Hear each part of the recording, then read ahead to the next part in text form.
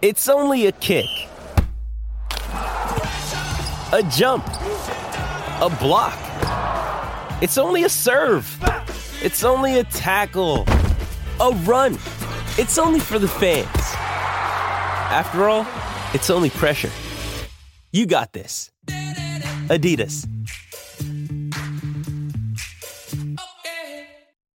Want to witness the world's biggest football game? Head to iCanWin.com.au, predict Australia's score with a crystal ball, and it could be you and a friend at the FIFA World Cup Qatar 2022 semi-finals, all thanks to McDonald's. Maccas, together and loving it. TNCs apply.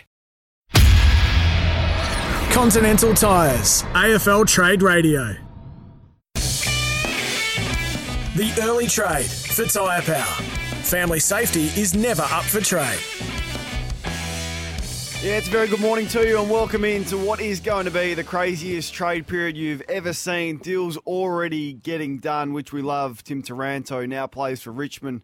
Bobby Hill plays for Collingwood. Jaden Hunt is off to West Coast. Deals getting done on the first day of trade period, which is somewhat unusual. No doubt there'll be more to follow today. Welcome in. We'd love for you to have your say this morning. You can join in the conversation with us whenever you like over the next 2 hours. There's no shortage of things to talk about. That number's 1300 23 55 48. It's the early trade. We're here for Tyre Power. Family safety is never up for trade. And a man who's been busy as always, as at this time, is the Australian Football Hall of Famer, the goal-kicking champion from the Essendon Football Club is Matthew Lloyd. Lordo, good morning. Good morning to you, Kane. Yeah, and the other news, obviously, from yesterday is Graham Wright saying they've made good progress for a trade between Collingwood and Melbourne for Brodie Grundy's services, and also Tim Taranto. With that deal being done, you look at what Richmond can do to get Jacob Hopper. Their first selection is 31. They've got another one at 86. So, yeah, it's looking like a future first rounder plus like a Soldo or something. So they've given away a lot. So they are all in.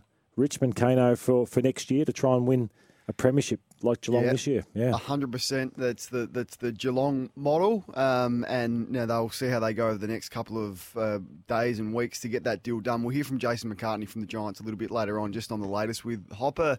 He spoke about Taranto being out of contract, so a bit easier to get that deal done. The fact that Hopper has a year left makes it a bit more complicated, and Richmond are going to have to stack up, but you'd expect that would be done. What did you get up to last night? Did you head to the Essendon Best and Fairest? Yes, I did. So, I heard Brad Scott, had a good listen to Brad Scott. I arrived late, so I didn't get to hear the new CEO, Andrew Thorburn, speak. I didn't get to hear David Barham speak, but I listened to Brad Scott and obviously was there.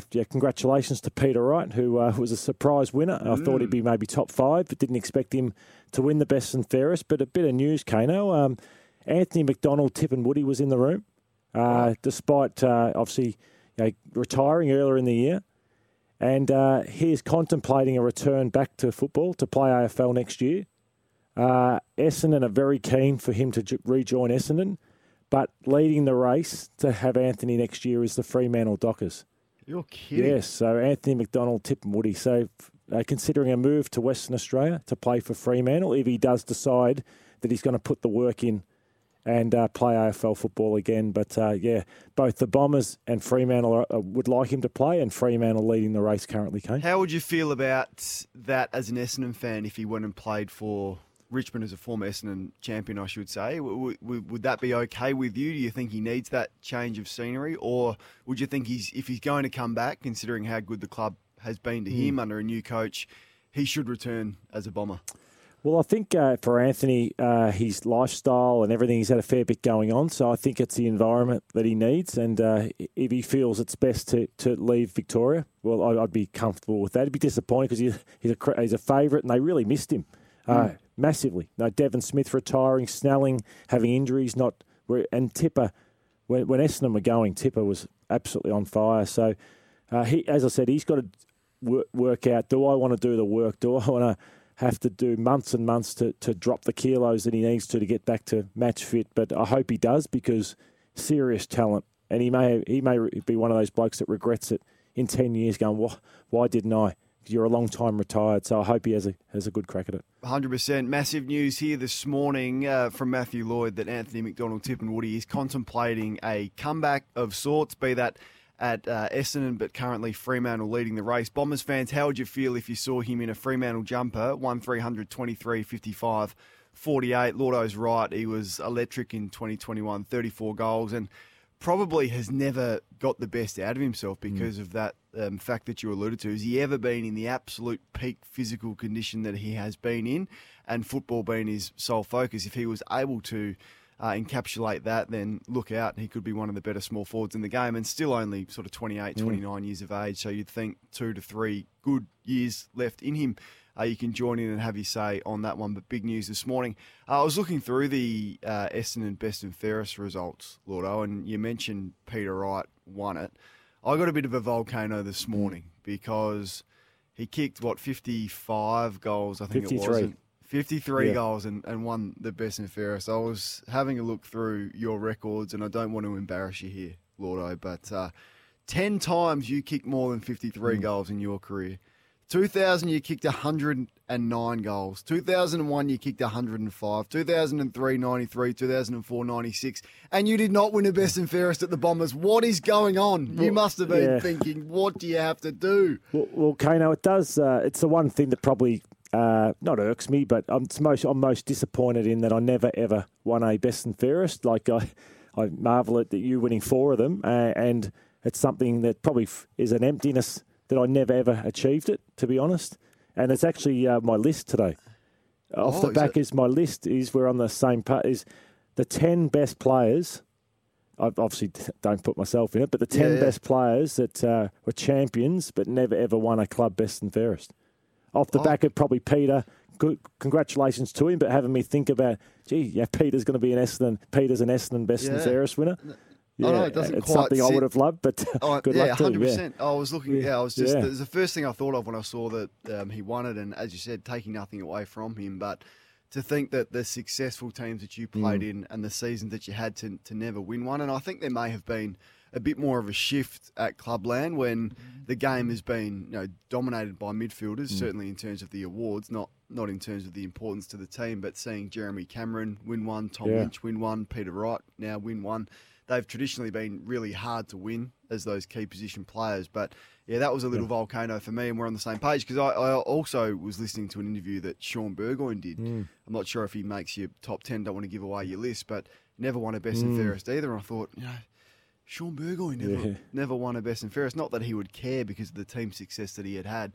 So that was one point. And then the other results are fascinating for me and systematic of where Essendon are at with some of their finishes from their players. So the first thing that struck me, Lordo, was Andrew McGrath finished 12th in Essendon's Best and Fairest. So number 1 draft pick and highly regarded. You hardly hear a bad word about Andrew McGrath spoken, and when he speaks in the media, I'm listened, I'm captivated. I think he has great leadership potential, but has he got off scot-free with what he's been unable to achieve in his career so far? 18 games and 12th in the Best and Fairest for a player that he would be on big money. He'd be on a lucrative contract. He's an important leader of that team and finished 12th. How many games did he play, Kane? He played 18. 18, yeah. I think it is disappointing. And with Andrew, it's not as if he's lazy or he's not. He's head's perfect. Like he's a ripper, absolute ripper. So you just hope that with Brad Scott coming in, I think the club being at the Best and Fairest last night, the Crichton Medal, a lot of talk about how they dropped off in their development of players. And even if, I know Andrew's been around longer than a 17, 18-year-old, but everyone needs to be developed. And I think that's where you hope that Brad Scott can come in and you can see players improve under him, because not many did. Mason Redman, when I heard Merritt came second, I thought, Redman must have won the Best and Fairest. I thought he had a strong year. So there was only Peter Wright, I think Laverty, I thought had a strong year. And Redmond. So there weren't too many that improved. So that's really important for what Essendon need to do, to see guys like McGrath come through and reach their potential. Yes, so that struck me as well. McGrath's got to be top 3 every year of this Best and Fairest. You look at Scott Pendlebury, 14 times top 3. You need to strive for that consistency. So that was one. Dylan Shields got to be better, and he's been criticised and was left out of the side at one point this year, and got his place back late, but. Played the 19 games, just kicked 3 goals, Dylan Shield. So for Essendon to really improve under Brad Scott, you need better performances from McGrath. Shield. Parrish finished 9th. I know he missed some footy. I think he only played 15, 16 games, but 9th in a Best and Fairest team that didn't play finals. He's got to be striving for better than that. So just a couple of those individuals last night out of those awards. And sometimes the best and fairest is a reflection of yourself, and you walk away and you go, oh, gee, was that how my year panned out? And sometimes it can be a springboard into next year.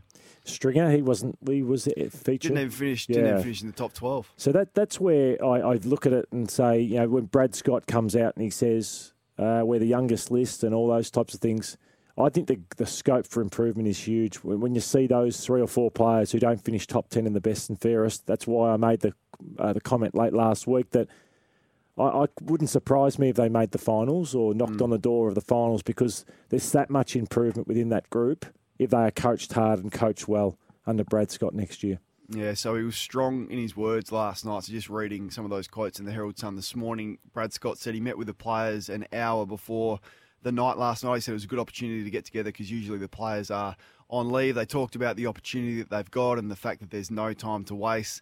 And he said, certainly, paraphrasing here, but he'll get an indication of how serious the players are by the condition that they turn up day one of pre-season. So, you know, I spoke about the trip to Ibiza and all of that and how serious these Essendon players actually are.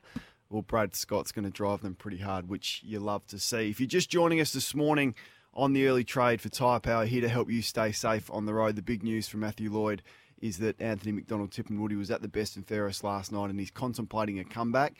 And the front runners for his services, it was Fremantle number 1, and if not, perhaps the Essendon Football Club. Would love your thoughts on that, 0419 187 323. So Brodie Grundy, Graham Wright, I'm not sure if we've got the audio handy, but we'll get that up shortly. But they're well down the road of getting a deal done with Melbourne, and there seems to be pretty mature conversations about Brodie Grundy playing for Melbourne next year, Lordo, and the Pies looking for a top 25 pick, which I think would be around the number, wouldn't it? Yeah, that's right.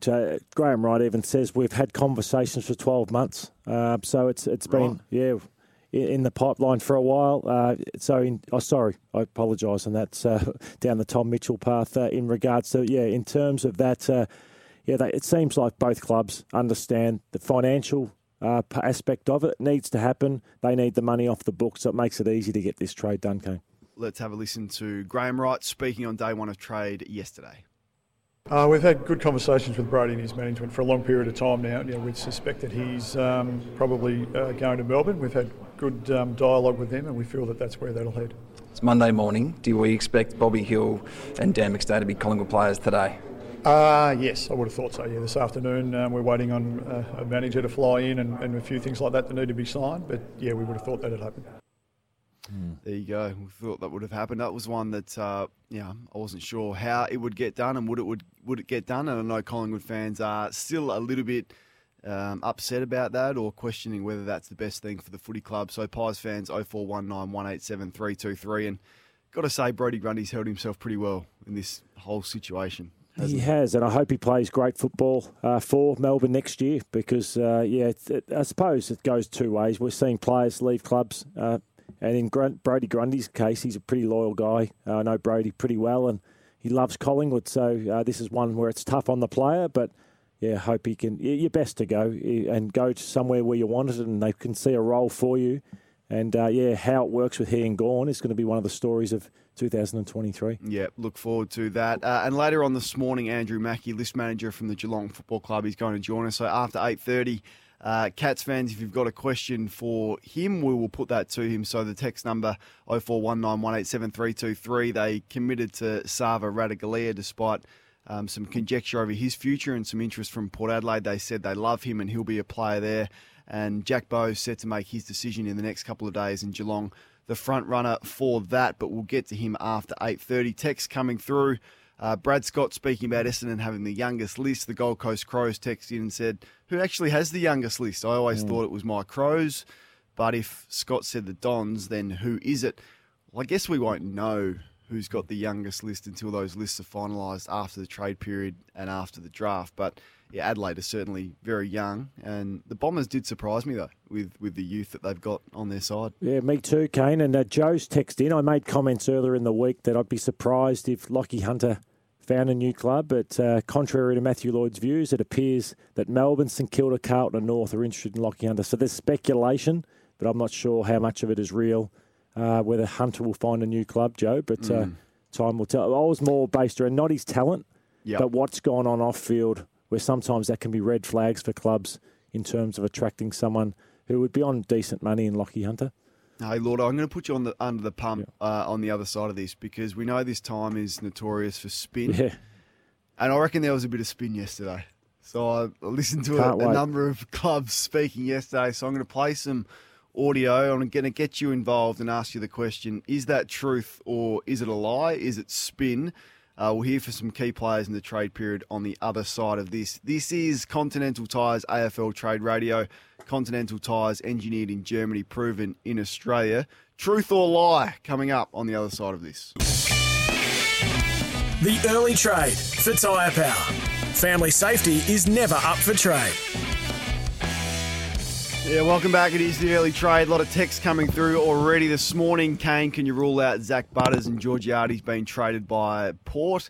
I can definitely rule out Zach Butters, and pretty confident that Georgiades won't be traded, and the deal for Jason Horne-Francis will largely involve draft picks, albeit, players like Miles Bergman or Willem Drew or players like that may be thrown in as extra. I can't see Port Adelaide trading a star, as Chris Davies said yesterday. Hey, fellas, can you explain to me the situation with Waller? Is he currently still an Essendon player? If he goes to Freo, do Essendon get a pick, etc.? That's one that I probably need clarification on, which we will do. Might get Sammy Edmund to look at that one throughout the morning, just in relation to the rules. Liam Jones at Carlton, they're set to get some compensation for him. I would think it's a pretty similar situation with that. And g'day, fellas. Will Geelong pay overs to get Ollie Henry? As a Pies fan, I hate that we are losing him. It's poor form from Collingwood. Yeah, I don't like the fact that he would be traded as well. Righto, Lordo, all the teams converged on Marvel Stadium yesterday, and there was some significant news to come out of it, but there was a lot of spin, I reckon. So firstly, what we're going to do here, we're going to play a game called Truth or Lie. I'm going to play you some audio, and then I'm going to ask you the question. Do you think that is what they genuinely believe, or do you think that is spin to put the club and themselves in a better situation than they are in? Firstly, I want to hear from David Walls from Fremantle, list boss at the Dockers, on the fact they're not going to trade Rory Lobb. Every intention of keeping Rory. The press release that you spoke about, our position hasn't changed since then. He's contracted. Like I say, guys that are 207 centimetres that kick 2 goals a game, go into the ruck, are that rare. We've got a young, tall forward line, so he's crucial to us. So, I don't see a way in which we're trading Rory. Don't see a way in which they're trading Rory. Truth or spin, Lotto? I'm going to say truth on this one, Kane, because I believe David Walls will hold Rory Lobb to this deal unless the Bulldogs do truly satisfy them. So I think what Power has put up sounds like it's just not anywhere near good enough. So I believe they will hold him if the deal isn't right, Kane. All right, I'm going to say lie. Okay. I don't think Rory Lobb plays for Fremantle next year. I think that's posturing. I think that's spin. I hear that Rory Lobb's partner's already moved to Victoria and he's desperate to get out. So, but he wanted out last year. Yeah, he did. With 2 years ago, it's a little bit different. I love what he said, though, because he's spot on. Players that are 200-plus, kick 2 goals a game and can ruck are rare. But I'm not sure he's the sort of has the sort of personality to stick around and give it one last shot at Fremantle. So I'm going to say lie. Okay. Loyal and I are split on that one. 0419 187 323. Do you think Fremantle hold Rory Lobb to their contract next year? Secondly, Brady Rawlings has got a busy period. He's the man basically steering the ship at North Melbourne. There's no one else. He spoke of what they want for Jason Horne-Francis. Yeah, we are. We, when a trade request comes through and the pull home is so great as it is with Jason, we will entertain it. But as I've said a number of times already, the deal's going to have to be one that's significant. I think everyone knows what we've knocked back only 12 months ago. He's now 12 months into his career, still in contract, and he's 19 years of age. So the deal will need to be significant for us to consider it. Truth, Kane. I'm saying truth because I think Brady is under pressure, and I'm talking as every hour goes by, and as the dust settles, everyone at North will say we have to get. I think they'd want Jeremy Cameron sort of stuff for him. I know he hasn't achieved what Jeremy has, but number 1 draft pick 8 in a future first rounder, sounded okay at the start, but everyone will be going, that is not enough. So truth in terms of they're going to make Port pay big time in this trade. Yeah, I'm going to say truth as well, but they're not going to get what they were offered last year. So it was 6 and 5 and 14 with a second-round draft pick back. So he was, reflecting on what had been offered for Jason Horne-Francis in the past. That's gone. You're not going to get 6, 5 and 14, but I think you're right. I think they're going to get more than 8 and a future first, but I'm pretty confident that deal gets done. 0419187323. Are North telling the truth on that one, or are they spinning their way out of it? Tim Lamb is a very, very good list manager at the Melbourne Football Club. He spoke about the rumours on Cozzy Pickett. Any talk about Cozzy leaving is absolutely ludicrous. We love Cozzy. Cozzy loves us. That's a lie. Cozzy Pickett has perhaps not been telling Melbourne that he loves Melbourne, but he's been telling a lot of other people that he's pretty keen to get his way out of Melbourne. So clubs certainly in South Australia believe that Cozzy Pickett is gettable. It won't be this trade period, but certainly this time next year the talk around Cozzy Pickett will ramp up. So perhaps Tim is naive in that, or perhaps he's spinning his way out of it, but there's certainly some uncertainty about Cozzy Pickett's future at Melbourne with where he sees his long-term future. So I'm going to call that one That's out. interesting. I'll back you in then, Kane, on your knowledge, and that they've got an important 12 months in Melbourne to try and do their best, which I'm sure they always have with Cozzy, to keep him there long-term, to try and keep him happy, because he's, I agree. I think he would love Melbourne as a football team, but not the place to live. So they've got some work to do to keep him. Yeah, it's no reflection of Melbourne. It's just more where he wants to live and where he sees his long-term future. Now, Jason Horne-Francis's former coach, David Noble, was on the late trade yesterday, and he gave a glowing endorsement of his former player. Did he embrace being the number 1 draft pick, and did he embrace being that at a Melbourne club? He did, yeah, very much so. He was a really one of the most determined and driven young men I've had the pleasure of working with. Certainly was embracing of being the number 1. When I got a chance to meet him face to face, it didn't faze him at all. He wanted to be that, didn't he? Absolutely. He wanted the club to not bid on others. And, Yep. Yeah. Yeah. So no, he was very genuine. Did he embrace Melbourne? Yeah, he did. The Melbourne side of things, and he certainly embraced North Melbourne. Made some good friends. I felt that he was, by the time I'd left, I felt there was a really clear direction for him to start to take, and obviously they had to appoint a new coach and go down that path. And I thought when Alistair was appointed, I thought it would be exceptionally good for Jason. Most determined and driven player that he's seen. Lordo, truth or spin? Spin for me, Kano. Yeah, because there's blokes who want to be number 1 and all those types of things. But it doesn't mean they act like a number 1. And there's, as I said, I get caught up. There's a bit of an aspect of, he's a competitor, so that's just why he acts that way. But I've seen great competitors who don't act that way. So, yeah, I think there's elements of what David is saying. Yeah, I know where he's coming from, but there's also a spin into it because a year on and he's leaving Melbourne, so he couldn't have been that happy. Yeah, I don't think you're the most determined and driven player if you're missing little things and getting dropped from the side for missing pretty easy benchmarks that you would hit as a professional AFL footballer. So, yeah, I'm with you on that one. I think just a little bit of spin on the way that David Noble was reflecting on Jason Horne-Francis and his character. Matthew Rendell, we love him at this time of the year. Want to ask you whether this on Port's forward line was truth or was it spin? They get Rioli in. If he turns up fit and ready to go and Fantasia plays, that's 2 gun small forwards. A couple of ifs there, though. It is, because it hasn't happened. With Dixon, Marshall, Georgiades, Finlayson in the forward line, that's as dangerous forward line as in the comp. Do Port Adelaide have the most dangerous forward line in the comp? That's the biggest spin I've seen over the last 24 hours, Kano. That one, Fantasia hasn't played for 12 months or 24 months. Junior Rioli, I'm not sure about Junior. That's one of the biggest. I'm talking. What ifs? Yeah, what ifs, because I don't know if he's ever fit. Junior Rioli. And then you've got Dixon, who's a good player, Dixon, but not sure he's ever really put together more than one amazing season in his time. He's 31. 31 as well. And then Georgiades and Marshall are still finding their way. They're talented, but still finding their way. So you give me Jeremy Cameron, Tom Hawkins, Tyson Stengel, Brad Close, Brian Myers. I'd take them every single day of the week.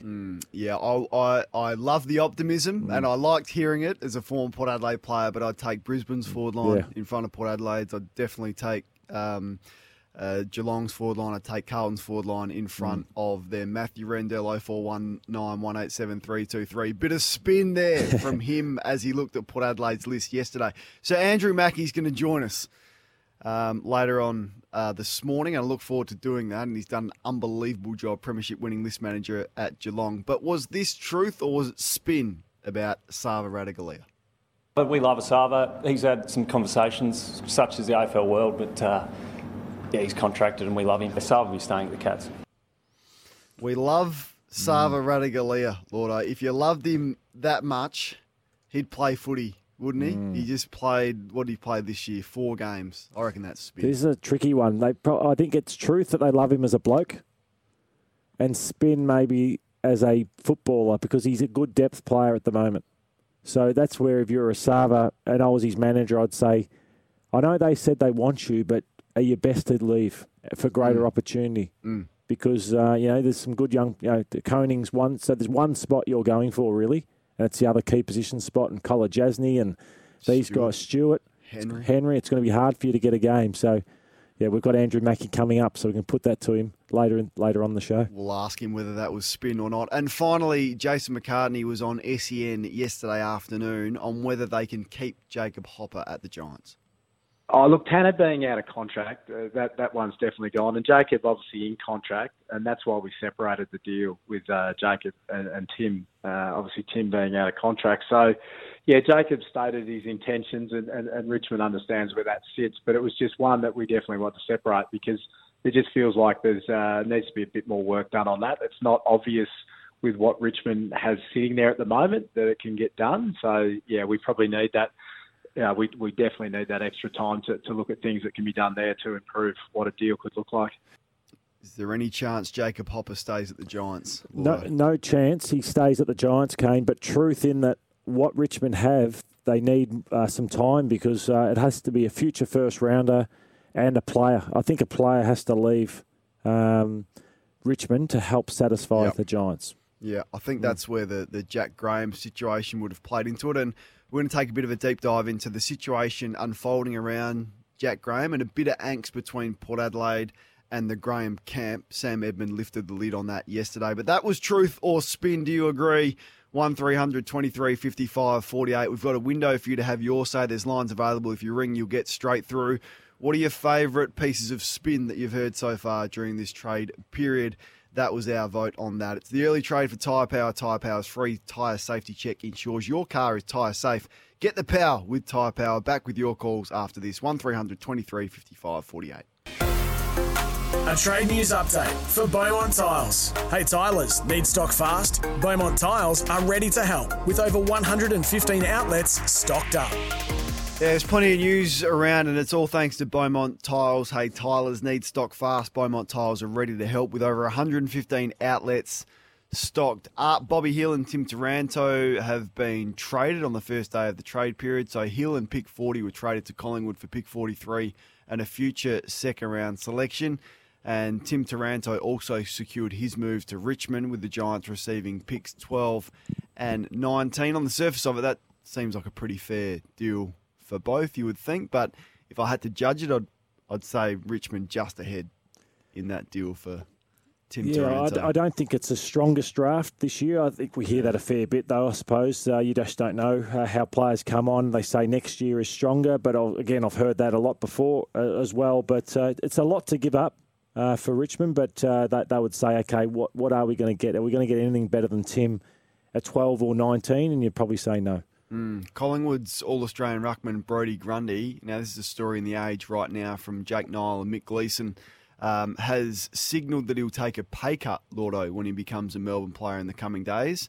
So sources with knowledge of the talks between the Grundy camp, Collingwood and Melbourne, said Grundy would accept a small reduction, probably annually, over the remaining 5 years of the contract that he signed with the Magpies. So Brodie Grundy is going to play for less, and the more I hear about this deal, the more I like it for Melbourne, because Collingwood are going to pay 300 of it, and if he's going to take a further pay cut of this, essentially Melbourne are going to get a player for, let's say, 550, 600, who has the potential to be a very important player for them.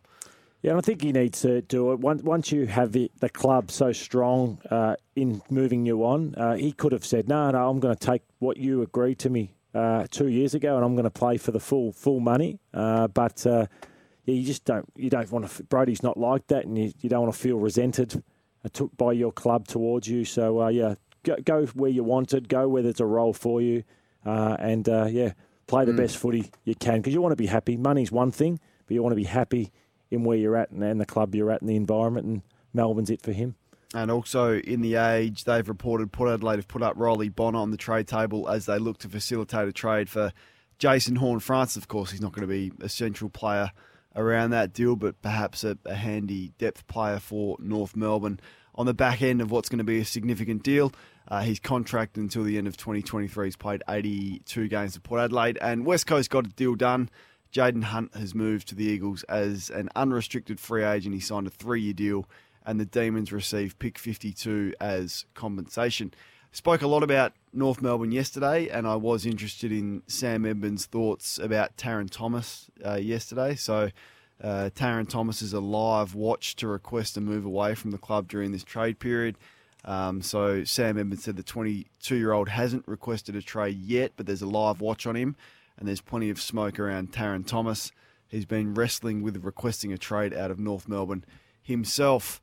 Your thoughts on this, Lordo, your initial thoughts? And I know you were interested in the money that had been speculated about what he earns, Taron Thomas. Yeah, so Johnny Ralph's story in the back page of the Herald Sun says Gold Coast is interested in Thomas, a former number 8 draft pick, but he is contracted for the next 2 years on as much as $700,000 a season. So if that is correct, and I believe it to be correct with the way John's written it up, well, you go, that's irresponsible.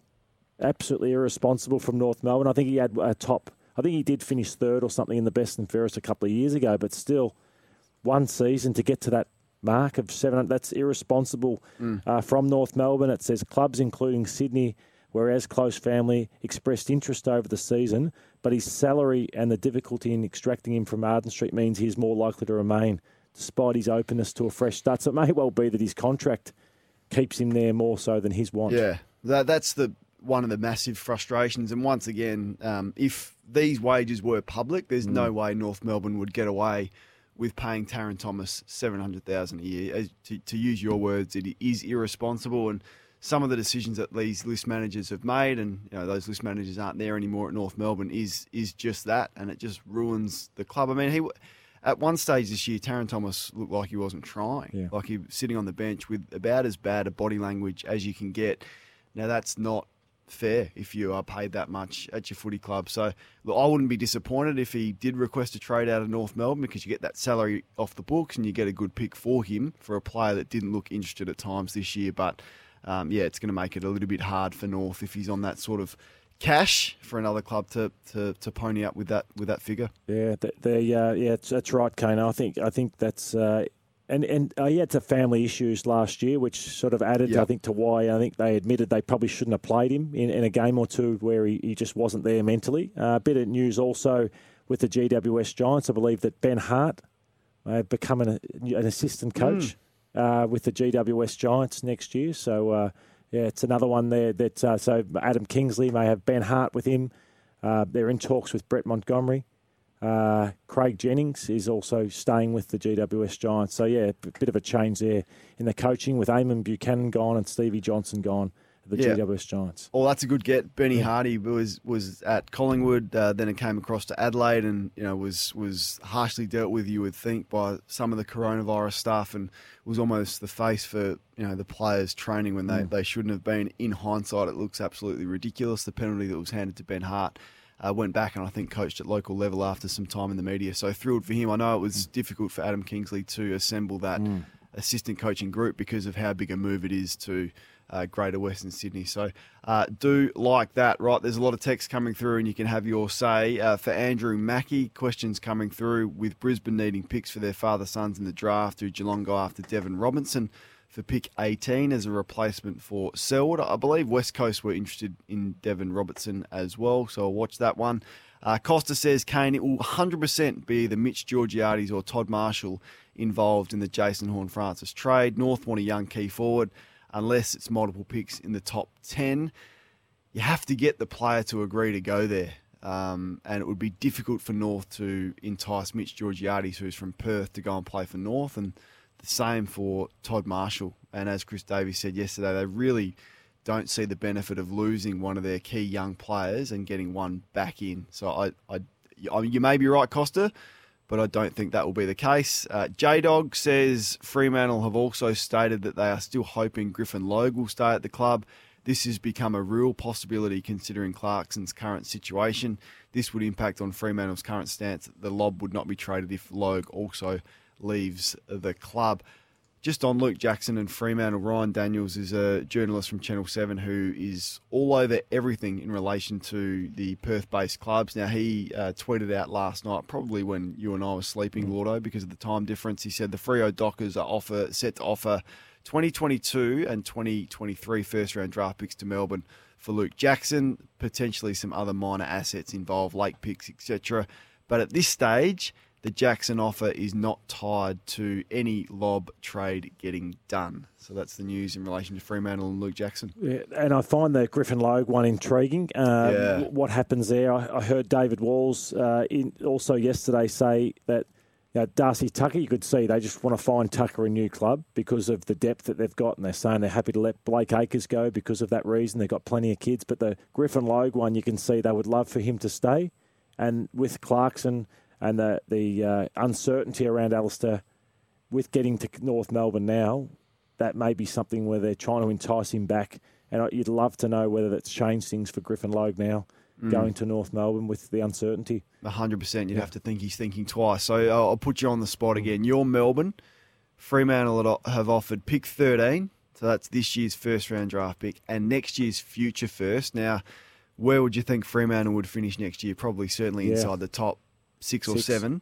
So it's going to be around the same figure. 13 and say 13 for Luke Jackson, who's out of contract, wants to go. That's not enough, is it? No, it's not. Because he picked 2 or 3? Yeah, he's 3. 3 and a premiership player, and he's 50 games of experience. So no, I don't think that gets it done. So they're going to have to find some other stuff, like Port Adelaide are going to have to do the same for Jason Horne-Francis. We've got a big morning coming up. A lot of texts coming through. We'll work our way through those. And if you want to have your say on the phones, you can always do that. 1300 23 55 48. It's the early trade for Tyre Power. Here to help you stay safe on the roads. Back If I Was after this. If I Was for Henley Homes. Build a Henley solar-powered all-electric home and save up to 70% on your energy bills. Yeah, if you've got one for us, join in 0419 187 323. I've just been thinking a bit about the West Coast Eagles. If I was a West Coast fan, I'd be wondering where it all went wrong, really. And I'm just having a look at their playing list and thinking, if I was a West Coast fan, who's playing Guernsey would I buy? The lack of talent under the age of 24 is quite confronting, really. I'm not sure who their best player is under the age of 24. So Oscar Allen is 23, turns 24 by round 1 next year, but didn't play hardly any footy at all this year. Do love him as a player and think he's got a bright future. Other than that, there's not one player under the age of 24 that I'd be excited about at all at West Coast. And you'd be wondering, what the strategy is around it. Gaff's old, Dom Sheedy's getting towards 30, Elliot Yeo's the same and doesn't play. Jack Redden's retired. Nick Nat-Nui's just signed an extra 2-year contract, but clearly is showing the effects of wear and tear and age. Tim Kelly's not the player they thought they were going to get. Luke Shuey's going to go around again, but has had some issues with his body. Jamie Cripps has been a good, solid citizen as a half forward, but not a lot to get you excited about. Josh Kennedy was the one, but he's retired. McGovern's 30. I don't know, Lordo. It's all doom and gloom for me if I was a West Coast fan. I guess the positive is that they'll take pick 2, hopefully, to the draft and pick 20 and see if they can really get the next superstar. But think it's going to be a pretty lean run at the West Coast Eagles. Henley completed homes are now selling in Mickleham and Tarneet, henley.com.au. Have you got one for me? I've got one. Mine is, if I was Jack Bowes, I've got a tough decision to make because I think, it's great for him. And I think with the way Gold Coast have done it, it's not good for Gold Coast where they're handing over pick 7 and a player that clubs absolutely love. He's become so attractive because of the pick 7 as well attached to it. But you've got clubs like Essendon and Hawthorn who, bottom 6 clubs currently and may well be there again next year, who would probably pay him more versus Geelong, who we've discussed how they pay players. I know he's got a contract, but it'll be spread. He'll get a 5-6 year deal. Who knows? He might get one of those big whopping 7-year deals that clubs are offering, but the attractiveness of playing for Geelong, where you know you're going to be top 4 next year, or get more money at one of these other clubs. And is there something in opportunity as well? Yeah. I mean, he's going to have to fight and scrap for his spot at Geelong, whereas at the other clubs that he's considering, he probably walks straight into their best 22. I'm not sure he does that at Geelong, so he'd have to weigh that up as well. Yeah, well, I think Geelong see him as a walk-up player with the way that everyone's just hunting him. They're just desperate, and it's sort of it's Geelong's number one priority. It's Essendon's number one priority. I'm sure it's Hawthorn's now. So yeah, and the other one is Tom Mitchell. Seems like he's going to have to go back to Hawthorn. Really, if I was Tom Mitchell, I'd be disappointed in a sense because Fiorini looks like he'll get to Collingwood, which makes it hard for Tom Mitchell. So it's going to be tough for him, isn't it? Because he has to play a different role under Sam Mitchell. Yep. And you hope he doesn't rot away as a footballer. You'd think so. And, once you are out of favour and I guess the coach pigeonholes you into not being in that starting group in the midfield, it becomes difficult because he's not a player that has a lot of versatility and can play another role. If I was, that was for Henley Holmes. And you can get involved as well. Brad is on the line. James Harmes and the links to the Bombers, Brad, continued to do the rounds. Your thoughts? I'm really, really excited about this. I know he's contracted, but if we can somehow swing him over, I believe he'd be a great acquisition because he's a hard nut. He's a local boy from Devon Meadows. I reckon he'd be unreal at Essendon. Brad, doing a little bit of homework, there has been interest, but it's more unlikely than likely, this one. So that's all I can say at this point in time, more unlikely than likely. Yeah, I was thinking for him it would be, I think, a nice move for him to make because if Brayshaw plays more midfield minutes, James Jordan and players like that, they'd want to get through there. Petrarca and Oliver and Viney pick themselves. He's got 2 years to go on that contract at Melbourne. He's 26 years of age, about to turn 27. In fact, tomorrow. You think, if I could go to the Bombers, be guaranteed a spot in the midfield, help mentor these young players and get some security, and that I'm sure give him a 4 to 5 year contract, it would be beneficial for him. So I think a good move for James. Not sure whether Essendon see him as a good fit for their midfield. So watch his space, but Lordo says whilst there's interest, more unlikely than likely. Just a few texts coming through. Fremantle are just as painful to deal with as Essendon. They know 13 and a similar pick next year does not get it done. What could West Coast flip 2 for? One of those picks in a future next year would get it done. I just don't know why Luke Jackson would want to go and play for the West Coast Eagles. I mean, the ball is in his court where he wants to play, and you would think they're going to really struggle. I think, as you've said previously, Lordo, why he would choose West Coast over Fremantle, that would be unlikely. We are up and running. First hour has been busy. There's plenty coming up. Geelong list manager Andrew Mackie is going to join us, as well as your calls. If you want to jump on the phone, you can do that next. 1300 23 55 48. We're here for Tyre Power. Tyre Power's free safety tyre check ensures your car is tyre safe. Get the power with Tyre Power. You're listening to Continental Tires AFL Trade Radio. Engineered in Germany. Proven in Australia. Search Continental Tires today. Lloydie's List for Rhino Rack. Make space for adventure with Rhino Rack and their roof rack solutions for the all-new Ford Ranger. Make space for adventure with Rhino Rack and their roof rack solutions for the all-new Ford Ranger. Take it away, Lordo. Well, congratulations to Peter Wright, who won the Essendon Best and Fairest last night, but it made it around a discussion, Kano, of guys who had careers that you would have thought would have won them a best and fairest, but didn't win one throughout it. So that's where I'm going to start this morning. So at number 10, I've got Michael Long, who was a player I loved playing with, Longy, but never ever won a Norm Smith, but not a best and fairest. I've got a bit of a package. Two great cats, Harry Taylor and Stevie Johnson. Never ever won best and fairest, those two. At number 8, the player you just touched on, Sean Burgoyne, wonderful player, never won one. At number 7, I love this player for North Melbourne. Wayne Shimmerbush was an absolute superstar for North, never won one. 6, Tony Modra for Fremantle and Adelaide, had some amazing years. 1993. Yes, and it was a surprise winner that year, Kano, if you get that name up. I'm going to guess that it was Sean Wren. No, it wasn't. But there's one year, I was Googling this morning, that there was a really surprise player that you'll find won that a best and fairest for Adelaide in a year that Modra had a super year. You find that while I keep going. But a man you love, Kano, at number 5, Josh Kennedy of the West Coast Eagles. That's superstar who never ever won a best and fairest. So Josh Kennedy came second in 2006, third in 2013 and 15. So very, very unlucky. That's a crime. That's an absolute crime. At number 4, the shin boner of the century, Glenn Archer. Never ever won a best and fairest. Superstar. Games, 3, my hero growing up and the reason I barracked for Fitzroy, Bernie Quinlan. Never ever won a best and fairest. Bernie, superstar. At number 2, the Brownlow medalist Jimmy Bartell. Never ever won a best and fairest. That's amazing. I guess when you look at the players that they played with, so 3 of those Geelong players you mentioned in that era, Harry Taylor, Stevie J and Jimmy Bartell. But yeah, to win a Brownlow and not win the best and fairest is unusual, isn't it? Yeah, and number 1, again, for that reason that he was playing with Lee Matthews. But poor Tucky. 7 seconds and 2/3 for Tucky. So 7 seconds and 2/3. 2/3, yeah.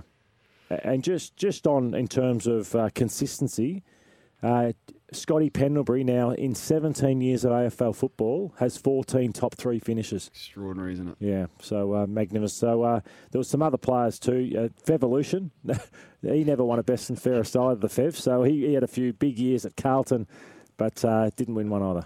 All right, there's the top 10 players who have not won a best and fairest. Michael Long, Harry Taylor, Stevie J, Sean Burgoyne, Wayne Shimmerbush, Tony Modra. It was Tony McGuinness that won the 1993 best and fairest when Modra kicked 129 goals. Josh Kennedy, Glenn Archer, Bernie Quinlan, Jimmy Bartell and Michael Tuck. Right, let's go to the phones because John has been waiting patiently. You want to speak about Rory Lobb and what's unfolding at Fremantle. Johnny, good morning. G'day, boys. How are we? Good. It's good. Obviously, with Rory Lobb sort of hitting a bit of a stalemate, Freo not wanting to let him go, wondering if there's any possibility of doing a switch with Melbourne to get Jackson across to Freo and Lobb over to Melbourne. Yeah, does Lobb work at Melbourne, Lordo? Well, I think they're all too far down the track, unfortunately, John. Yeah, with Grundy, so much has gone into it, and you can just see it's going to happen. So it all sounds okay because Lobb's more flexible in terms of he's not as good a ruckman, but he's more adaptable, flexible player. More so than I'm still fascinated how Grundy and Gawn will work because they're not great forwards, the two of them. They're not quick. They're cumbersome, whereas Lobb can actually hit hard out of the goal square and kick goals. So, I'm still unsure whether it's right, Grundy and Gawn in the same team, but they're too far down the track with that one. Speaking of Brodie Grundy, Ryan's in Torquay. He wants to have his say on that situation. Welcome, Ryan. Yeah, good morning, guys. How are you? Good.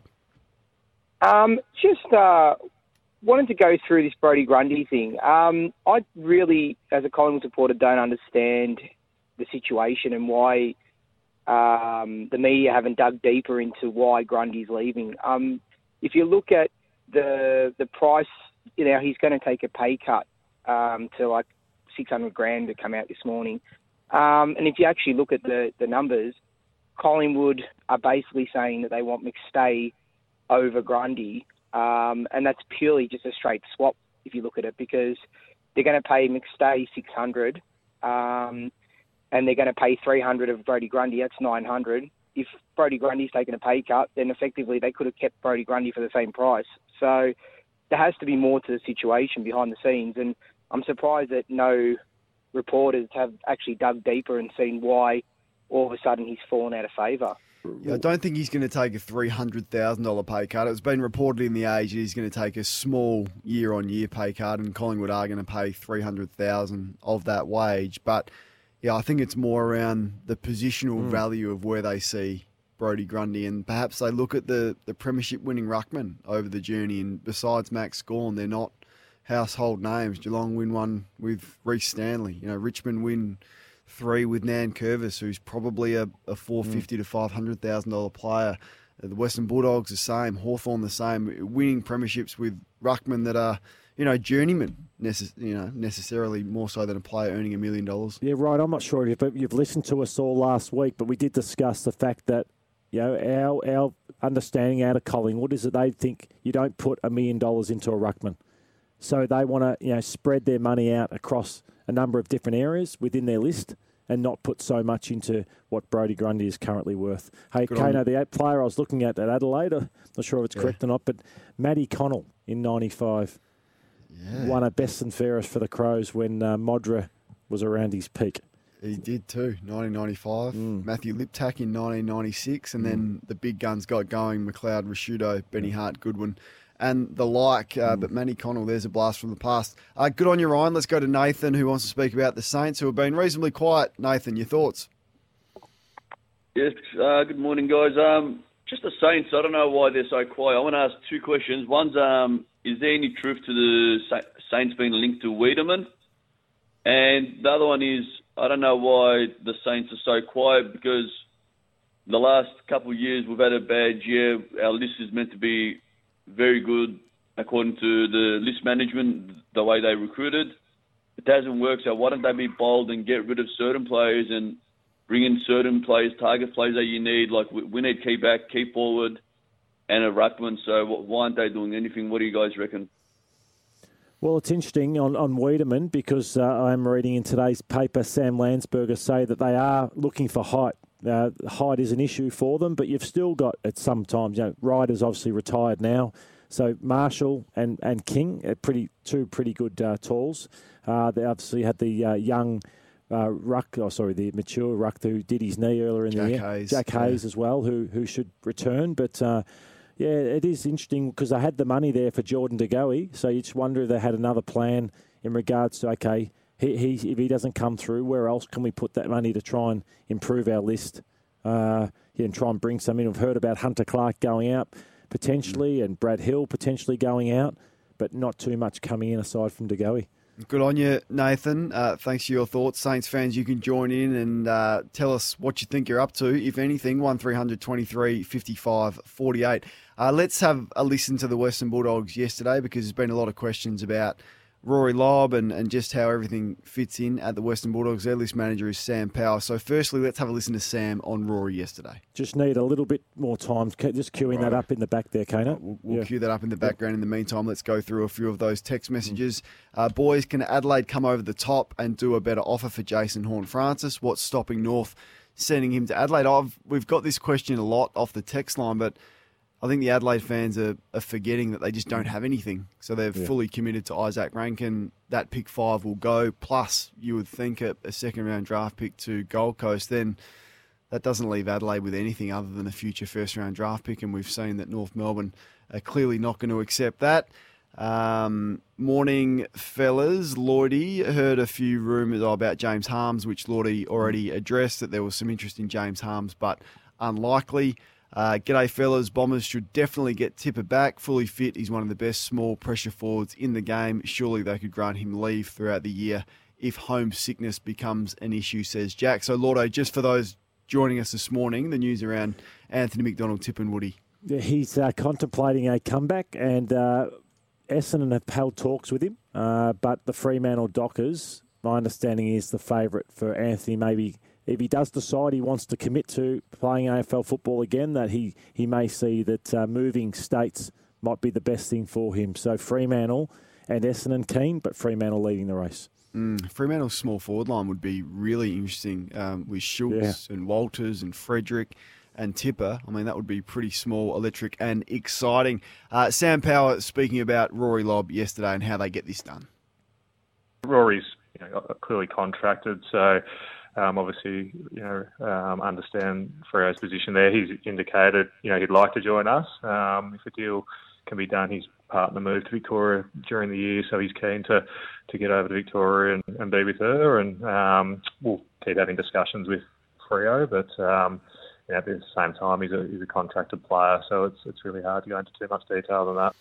I think the role around the player manager interests me as well, and Colin Young's, his manager's been really outspoken and was last year. I think once you go public with it, the manager's got a responsibility to make sure this deal happens. It's unusual for clients of, say, someone as experienced as Paul Connors. Once Paul Connors says, we're out and this is the club, 99.9% of the time they get there. Colin Young's got to get this deal done. He can't have 2 years in a row where he's failed to get his client to a home that he's publicly come out and said that he's going to play for. Yeah, particularly when your partner's already here in Melbourne too, living. So it's a lot on the line for Rory Lobb. But they're going to be a fascinating club next year, the Western Bulldogs, with Darcy, Ugle-Hagan, Norton. What happens to Josh Bruce, Liam Jones? So Lobb, so a lot of tools down there, and how he best use them, because I don't think they use their midfield the best. So they were chock full of midfielders. And when you have too many of them, players like Treloar got spat out to a half-back flank, Libba got spat out. I don't think players were at their best, so it's about how Luke Beveridge manages the talent that he actually has. And one of those midfielders is Josh Dunkley, who's leaving. What do they want for Josh Dunkley? Let's hear from the Western Bulldogs list manager, Sam Power. Just some initial discussions, really, with Brisbane at this stage. We clearly wanted to keep Josh and offered him a long-term contract that we thought was really compelling. And, he's a fantastic player. Obviously showed this year with the year he had, and best and fairest winner and premiership player at the club. So, someone ideally we worked really hard to keep and wanted to keep. His desire is to get to Brisbane if he can. During this trade period, and we'll sort of work in good faith too with Brisbane to hopefully sort of reach an outcome with that. But understandably, sort of with how highly we value Josh and the player he is, that we expect adequate compensation for what he's displayed not only this year but over the course of his career. So we think he's pretty similar to Tim Taranto. So 12 and 19, that deal was done pretty quickly. I would see the age similarity, the position that they play, and essentially what sort of player they are is exactly the same as Tim Taranto. So that 2 first-round draft picks, not in the top 10, would be about fair, I think, for the Western Bulldogs. So their current first pick, Kane, is 15. So you think that's gone to the Western Bulldogs, and then it's, I don't know, is it next year's pick? The great thing for Brisbane is they've got Ashcroft coming in, so I suppose there's points that have to be factored into that, and they may have to match a bid of pick 1. North Melbourne, you'd think it'd probably bid for him at pick 1. So anyway, they've got a fair bit. They have to manage the Brisbane Lions, I suppose, to have enough picks, and they'll have to go into deficit probably next year as well to manage it all. Stick around on the early trade coming up. Andrew Mackie from the Geelong Football Club is going to join us. All the news on the other side of this. You are listening to Continental Tires AFL Trade Radio. Continental Tires, engineered in Germany, proven in Australia. The early trade for Tyre Power. Family safety is never up for trade. A trade news update for Beaumont Tiles. Hey Tilers, need stock fast? Beaumont Tiles are ready to help with over 115 outlets stocked up. Lots of news around on day 2 of the trade period. It's for Beaumont's. Hey Tilers, need stock fast. Beaumont Tiles are ready to help with over 115 outlets stocked up. At the Essendon Best and Fairest last night, Peter Wright surprisingly took out the Best and Fairest award there ahead of Zach Merritt and Matt Guelphy. We spoke in depth off the top of the show about some of the really disappointing results from some individuals out of that Best and Fairest, none more so than Jake Stringer, who didn't finish in the top 12 of that award. Andrew McGrath was 12th. Dylan Shield and Darcy Parrish in 9th, and you'd think for them to improve, they need better individual performances. Out of that, the news this morning, broken by Matthew Lloyd, is that Anthony McDonald, Tip and Woody is contemplating a comeback, and Fremantle are leading the race for his services. And still on the Bombers, they've appointed former NAB CEO Andrew Thornburn as their new CEO. So he takes over from Xavier Campbell, who departed in August. So he was the NAB's chief executive between 2014 and 19 and was recently a member of the panel that selected Brad Scott as Essendon's senior coach. Lordo, not sure if you know much about him or not, or how his appointment was received. I know there's been some other controversy about his, his role with the church group as well in the Herald Sun today. But what was the reaction to his appointment last night? It was about 500 or 600 people there, Kane. It was probably the thinnest Crichton Medal crowd that I've ever seen before. It was a Monday night and obviously off a lean year, so you'd hope there's 1,000 people back there next year. But he spoke well, I'm told. As I said, I missed it. But he was well received and spoke pretty well despite some controversy in his former work, I suppose. Yeah. Alex is in Tasmania. You want to speak about Collingwood, Alex? Good morning. Morning, Lloydo and Kane. Just wanted to speak about the Pies' upcoming trade period and also just the chances of Tassie getting the Tassie side going. Obviously, the Pies are going to have some players go out. Obviously, they've kept Goey and possibly going to lose Grundy. They're going to obviously have a couple of top 20 draft picks. Lloydo, do you think it's a midfield aspect they need to address before the older heads come out? And also, too, do you see them improving more as well, Kane, going forward next year? And do you think there's a few more holes that they need to fill, like going after another ruckman or another speedy halfback or another defender? Yeah, it sounds like they will look to top up, even though Grundy goes. They'll look to get there's so many ruckmen looking for opportunity. So you look at every ruckman across the competition, and maybe 3/4 of rucks who are first rucks, you think of them, have been somewhere else and they've started. And I think even drafting ruckmen, so clubs think, don't draft a ruckman with a top 10 pick, 20 pick, because let someone else do the 3-4 years with them, get the time into them, and then we'll get them down the track. So Collingwood are looking across the competition. Like Hawthorn are with Lloyd Meek, who's done his 3 or 4 years at Fremantle, can't get a game, well, they'll get him. So I think Collingwood are looking for a ruckman to be number 3 behind obviously Cox and the ruckman Cameron, Darcy Cameron. And then you can see what they're doing. Collingwood, Braden Ferrini's going to come in. Bobby Hill to speed up the forward line. McStay to support Myercheck. I think young Nick Dacos will be able to go into the midfield and become a star midfield. You've still got Josh Dacos. So, but Pendlebury and Taylor Adams you'd think would be coming towards the end of their time. Good on you, Alex. The one that, we'll wait and see how that plays out is Ollie Henry, who I'd be disappointed to leave. Graham Wright spoke about him at Marvel Stadium yesterday.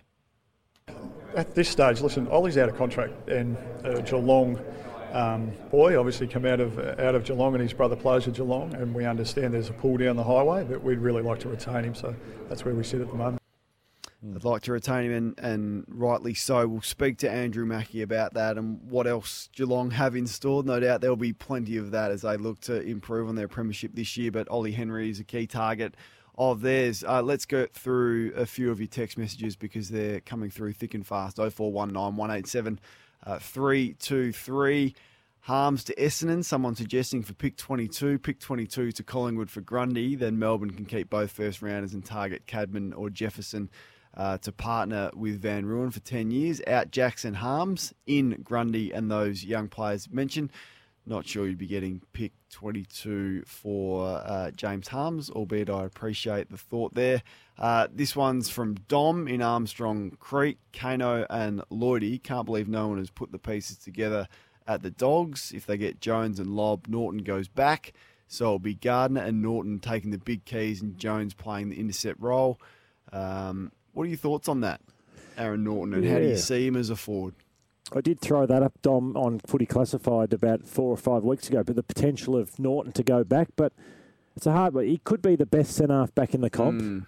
I don't think he'll ever be the best key forward in the comp.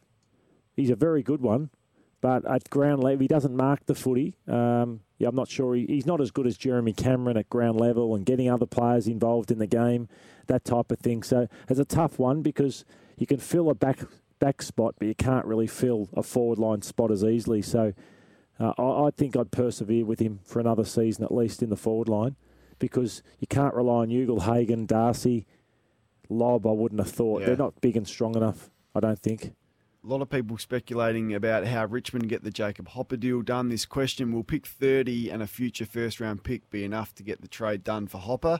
I wouldn't have thought so, considering he's contracted. The Giants see him as just as valuable as Tim Taranto, and he got picked 12 and 19. So I would think they're looking for at least equal value, if not a touch more for Jacob Hopper over Tim Taranto.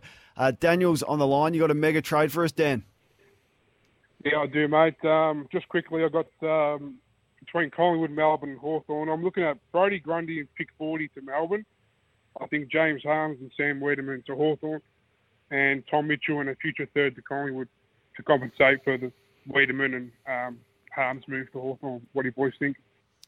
Don't do that. Don't necessarily get other clubs involved much, do they, these days? Those mega sort of 3-4 club deals, they tend to work hand in hand with each other, one for one. So, Daniel, it gets a little bit confusing once you start getting 3 clubs involved, but I appreciate your thoughts on that and trying to get that done.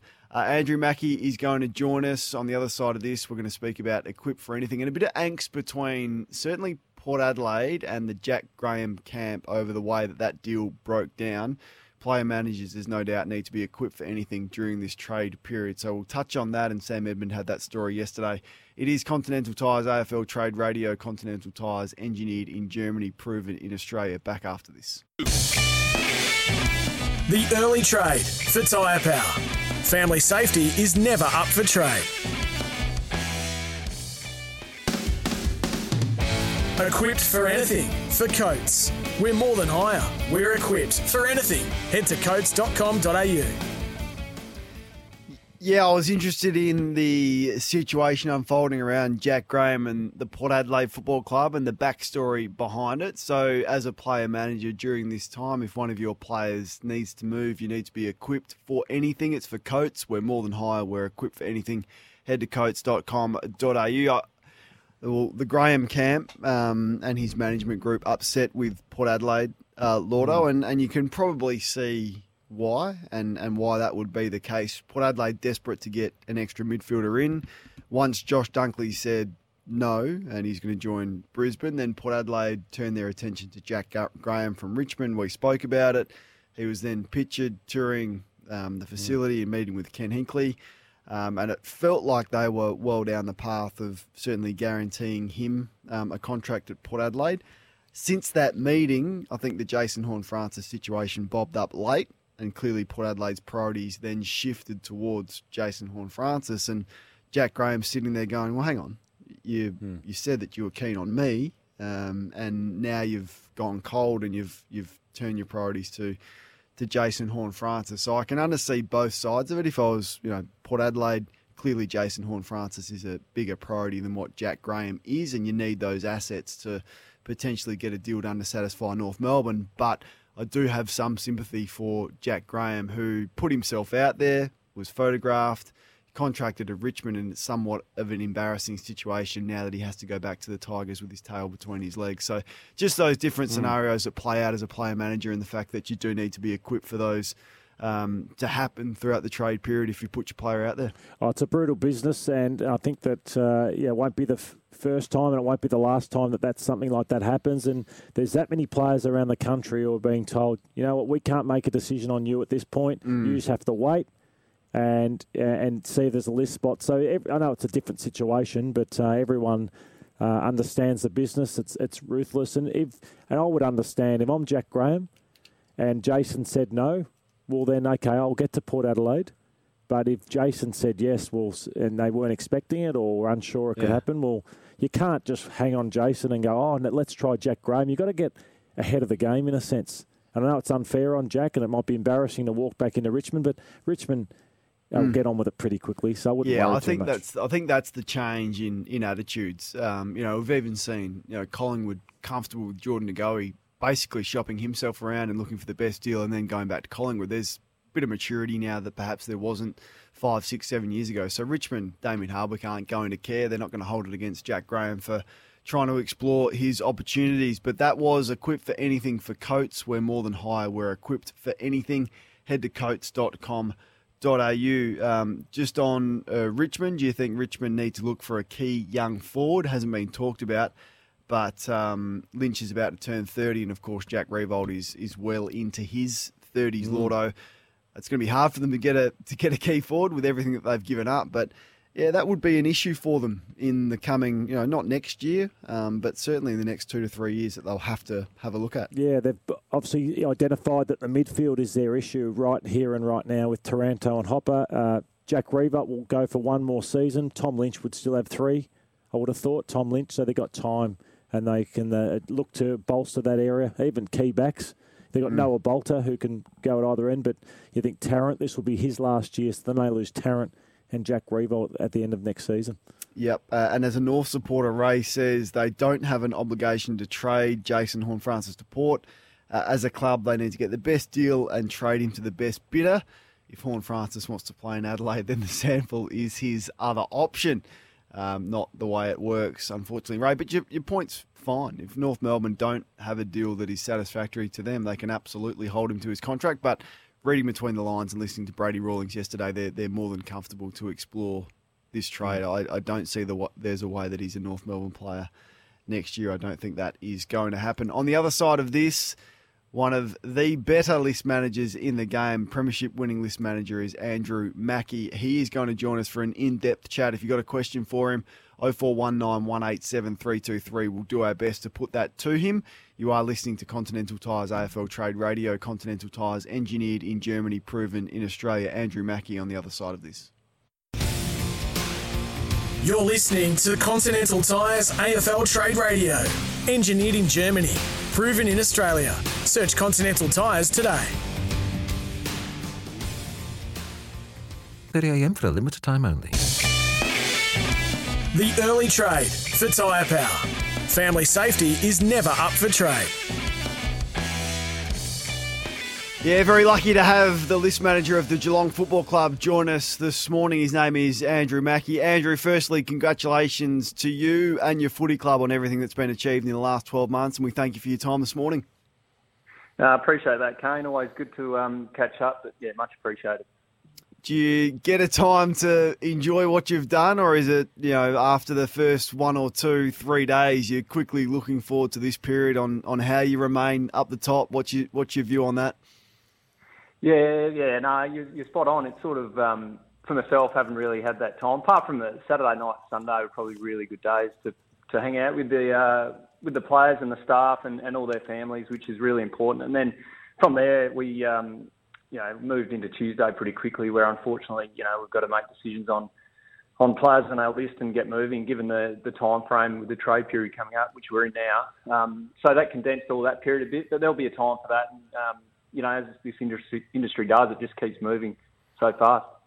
Might work our way through a couple of the players that you've been linked to, because clearly you're looking to improve again and stay up the top. But firstly, Ollie Henry, Andrew, are you confident that he will be a Geelong player next year, and has he given you the assurances that he wants to play for Geelong next year? Yeah, he wants to come down and play for Geelong. I think by the end of the year, it sort of popped up late, that one, Kane. It was we were aware he was out of contract, but we didn't actively pursue, knock the door down to his manager. Given he's second-year player, it's not something that we tend to do. But clearly his brother plays down here, and we're aware of the situation. But by the end of the year, albeit, even if it was a couple of weeks ago, we were aware that he would be keen to get down here. Am I confident? Oh, it's hard to say. I think, like I mentioned yesterday, the common value for these guys, where there's still a lot of projection involved in their playing, is tough. But, we sat down with Collingwood yesterday, and we'll do that again. And we'll try and work through. We're not sitting on our hands with any of the trades that we want to do. We're trying to be active and make sure that those clubs, do well out of it. So how do you work out what a player like that is worth? I mean, you just sort of briefly alluded to it there, and you are, speculating on where these players get to, but your club is very good at doing that. So how do you rate him in terms of a draft value? Yeah, it's a great question, and there's no simple formula. There's the subjective, objective stuff. Data plays some bit of a role, but ultimately we just got to work out what we have on our list. Where does he fit? How do we see, his next little bit and input potentially for us in AFL footy, and then go from there. And that's tied in with what Stephen Wells and Liam Woodland do from a draft perspective, and then we nut that out and come up with a sort of conclusion as to where we think he's valued. It's Collingwood and whoever the teams are have their own value on different players too, and that's their right to have that. Andrew, have Collingwood indicated whether they'd like a player or a draft selection in the trade for Henry? Oh, no, they haven't talked players. Yeah, it's draft selection sort of stuff. So, we had another good hit out yesterday. I'd spoken to Righty a couple of weeks ago as well. We'll keep those conversations going. Jack Bowes, are you expecting an answer for him today on the club that he'd like to be traded to? Oh, not necessarily today, Lordy. I think in the next little while, though. We've been we've caught up with Jack. It was a really good catch up. We've been aware and sort of talking to his management for a long time about where Jack's at and how he's going up north. We're looking forward to hearing where that lands, but we'd love it to be us. The attraction is clearly Jack himself, but more so the pick that's involved as well. Have you ever seen anything like a scenario that he's playing out at Gold Coast for him? Oh, I'm only new to the Cape of Cane. I don't know how all this stuff plays out, but I think, to be fair, we've been aware of his playing attributes for a long time, and it's something we've been on record to say this year. Like our midfield, we're aware that we'll need to transition that very soon, and we're sort of making sure we're doing steps to do that. Now, clearly, we were linked with Hopper throughout the year, but in that same discussion was Jack Bowes, and so it goes back a fair way. And obviously, everyone's talking around the pick linked with that. We haven't even with Gold Coast. The discussions have been we're confident a trade could get done, but the ins and outs of that we haven't really discussed because there's no point talking about it until he chooses where he wants to play his footy next.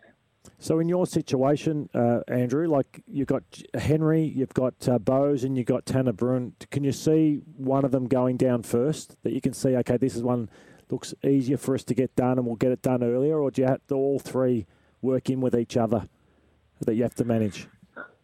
It's a bit of managing. I couldn't tell you which one would land first. There's still some work to do with Tanner and Ollie, I think. Had a good chat to Jason Cartney yesterday. It was really good. But there's still work to do. Like I mentioned before in the Ollie discussion, teams have got their values for players. But like I said, we'll keep working to make sure that everyone does okay out of it. The Jack one, he's obviously got a big decision to make. I'm not sure if he'll then go back to the Gold Coast and make that decision, or he'll do it while he's in town. But the timeline stuff, Lloyd, I'm not sure how that's going to play out. Do you have an interest in Connor McKenna, bringing him across to Geelong? Yeah, we've spoken to him throughout the year, albeit a while ago. So we've got people in our footy club who have dealt with him in the past at Essendon. James Kelly being one of them, and we're complimentary about Connor. So we've had a discussion about him. Clearly, he can come on as a rookie list player. So that's attractive. And how far down the road are you with that one? Is that one you're confident with that would happen? And what about you're not confident? Oh, no, there hasn't been much discussed about Connor for a little while. But, we have spoken throughout the year. But, I'm sure we'll pick up that conversation and see where he's at and what he's thinking. Heard your comments about Sava Radaglia yesterday and the fact that you do love him. We agree that you love him probably as a player, but you haven't shown him the love in terms of getting a game. Would it be best for him to explore opportunities elsewhere, Andrew? And if not, where do you see his role in the side and how he breaks in? Yeah, another good question. We do love him. The Sava's an interesting one. He switched to he's been a big part of, we've put games into Sav, and he's been a big part of our succession plan, sort of forward of the footy. Albeit throughout the year as a bit of a circuit breaker, we threw him behind the ball, and he showed some really good signs as a key back, athletic, and did a good job. Clearly, blokes like Sav just want to, 6 years into the system, want to start playing footy. And we've had that discussion with him, and we continue to try and map out for him how that would look for him. He's a contracted player, and no doubt the coach does love him. We love him. But totally understand that he's trying to work out where he's going to play his footy. We're pretty clear on how that looks. That's where that one sits. How many clubs have called about him? There'd be a bit of interest in him? Yeah, I think there is interest in him, but there has been for 5 years too. Like he's a player that, with the attributes that he has and the size that he is, those guys few and far between, and hence the reason why we'd like to keep him. What's the secret formula for your club and how you've done it? Because it's unbelievable what you've been able to achieve. Is part of it around your pay structure and the fact that you have a hierarchy of pay and you don't overpay and get yourself into the problems that we've seen other clubs get themselves into recently with how much they've paid their players? It's an interesting one. I haven't been to another footy club, so I only know how this one operates, but that is something that is front of mind with our guys, and in particular the TPP discussions that we have, and even been willing to miss out on players because of the fact that we're not willing to do the long term or big moneyed one. There is times where we feel we just might need to stretch to get something done, but in particular we're very conscious of our current players and what something would mean for them, and the communication that we need to have with them to make sure they're on board with stuff that we do, and we continue to do that, have done for years.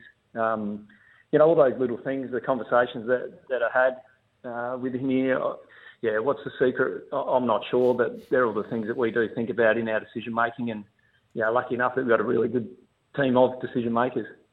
Andrew Mackie is with us from the Geelong Football Club. This time last year, Stephen Wells said this is a direct quote from him. He said, there will come a time where we'll have to go down a slightly different path to what we have in recent years. And he was alluding to the fact of getting some youth in and going to the draft. Do you think that's now changed with what you've been able to achieve this year and continuing down the method of being able to top up with players from other clubs, Andrew? Yeah, well, he's obviously been great for me and this footy club. And he's right, like, if you look at what we've been able to do, the Isaac Smiths and these sort of guys, come in and had an impact. The give up for Isaac was nothing from our end. We had a need that we needed to do. So there's each individual case, there's some specifics to it as to why you do something. If you look at this trade period, clearly we're trying to bring in a couple of 20-year-olds and Jack's 24. And, we're really confident about some of our young ones coming through. So whether it's a draft or any mechanism the AFL gives us to get players in, we'll look at it. But clearly we've, some older guys have finished up this year and we've got some guys that will transition out in the next year or two as well. So we're aware of that, but we're trying to make sure that we're well set up for when that does happen. Mac, further to Kane's question on how sensible you've been in terms of the way you manage your salary cap and pay scale, do you have to hope that Jack Bowes wants to come to Geelong for the betterment of his football? Because do you believe that Essendon and Hawthorn and these type of clubs would offer longer terms, more money to get him across to their clubs? Yeah, I think so, and I think that's a discussion that we're having with Jack. Like the conversations. Exactly what he can do for our footy team, and I think that's really appealing to Jack. I'm not sure what conversations I had with the others, but that's spot on, Lloydie, and it's something that we continue to talk around with him and his management. They've been great, but clearly that's where it sits now. Question from one of our from the text machine in regards to your list. So Tom Atkins is currently a rookie. And Brad Close is currently a rookie. Will they go onto the main list? And how many draft selections will you have, considering if you can land Henry, Bowes and Tanner Bruhn? Yeah. So those two are rookies and they do go up. At the minute, we've still got 7 list spots. So we might only have a couple of picks of draft, depending on whether these trades get done. It's hard to say right now. Be clearer, next week. But right now, we won't have too many draft selections, but we're confident that the age demographic we're targeting in this trade period that offsets that. Hey, Mac, in regards to the way you manage your list, so Joel Selwood's just retired. You look at the age demographic, and there's probably 7 or 8 players that it's always been spoken about over 30. Do you have to try and look at it and go, we don't want 5 going at the one time? We can get Joel leaves this year, 1 or 2 next year, 1 or 2. Can you manage it like that, or you can't look that far down the track? No, you do have those discussions. That's definitely something that you don't want to leave a massive hole, especially ones that are the older guys that they retire, you don't get anything through a trade or replacement. They're a hole in your team. So Joel plays in the grand final, plays really well, and we don't get replacement for him. So the staggered is ideal for us, but when there's certain players where it's in their hands when they would like to finish, clearly that's not for everyone, but certain players that does happen. We talk about that a lot. It's part of the strategy, not only how you're getting players in, but also the on the other end of the curve when they're exiting and how that plays out. Andrew, we thank you so much for your time. Good luck for the trade period and what you need to get done. We appreciate it. Good on you guys. Appreciate the time. Terrific insight there into the way to build a premiership list with Andrew Mackie, who is making his way very, very nicely into a career path that you think he's going to be influential in for the next however long he wants to do it. Lordo, it's been a very nice morning from you as always, so thanks for your work this morning. Mate. And we've got you covered right throughout the day on the day 2 of the Continental Tires AFL Trade Radio period. The early trade is up next, and the guys will take you right throughout the afternoon. It's all been thanks to Continental Tires. They're engineered in Germany. They're proven in Australia. So stick around. Plenty of news and all the latest breaking stories will happen right throughout the day. And we'll be back tomorrow morning from 7 o'clock. Look forward to speaking to you then.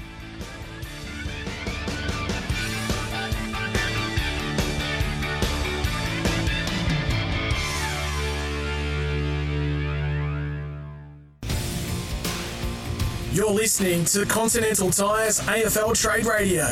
Engineered in Germany, proven in Australia. Search Continental Tires today.